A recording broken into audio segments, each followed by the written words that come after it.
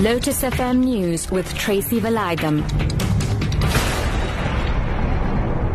Good morning. It has been confirmed that 2 people, including a pregnant woman, lost their lives in this morning's bus accident in Johannesburg. Parts of Jan Smuts Avenue are still closed to traffic after a single-decker bus collided with a double-decker bus. Jermaine Khekha reports. Emergency officials are working tirelessly in the rain to spark passengers from the bus. They just confirmed that the pregnant passenger who was extricated from the bus earlier has died. A truck has arrived on the scene and will attempt to pull the 2 buses apart so that the last trapped passenger on the top level of the double-decker bus can be freed. The media and other bystanders have been asked to move back during this process for their own safety. JMDD says it could take hours to get the scene of the crash. Glenn Mashinini has been appointed as an electoral commissioner and not as an IEC chairperson. This is according to the presidency. Media reports indicated that Mashinini has been appointed as IEC chairperson.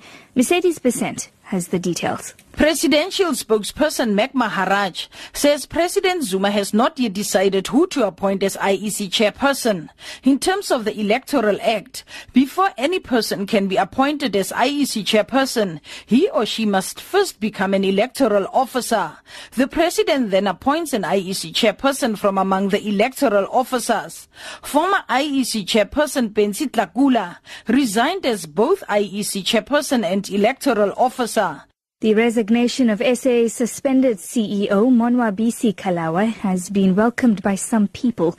Wits Professor of Company Law Tsepo Mangalo says the departure of Monwabisi is in the best interest of the company, given tension between the CEO and the chairperson. This morning, the flag carrier announced the resignation of Monwabisi with immediate effect. Mangalo says Monwabisi didn't enjoy the support of the executive. You know, as a chief executive officer of a company, you basically need the support of your fellow chairperson and the support of your fellow executives.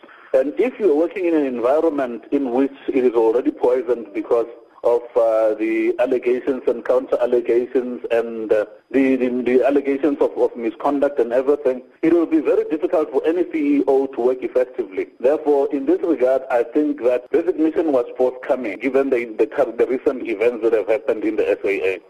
Abroad this morning, Indonesia has approached the foreign embassy officials to go to a maximum security prison where 10 mostly foreign convicted drug smugglers are due to be executed. An official 72-hour notice of execution has yet been issued. The BBC's Karishna Vashvami reports. This is the strongest signal yet that the executions of the 10 convicted drug traffickers is imminent.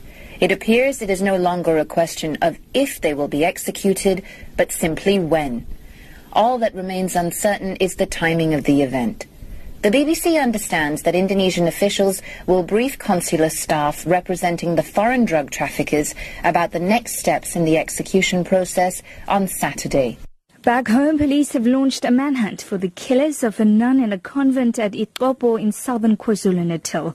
Provincial police spokesperson Major Thulani Zwane says the nun was raped and strangled to death. Zwane says they have set up a task team to track down the culprits. The Provincial Commissioner of KwaZulu-Natal set up a task team that will investigate a murder case where an 86-year-old woman was brutally killed at Itopo area. We are also appealing to anyone who might have information about the whereabouts of the suspects to please come forward and give us information that will lead to the arrest of those suspects. We have taken a few people for questioning, but they were released due to insufficient evidence. But we are following up some leads that might assist us in arresting those suspects.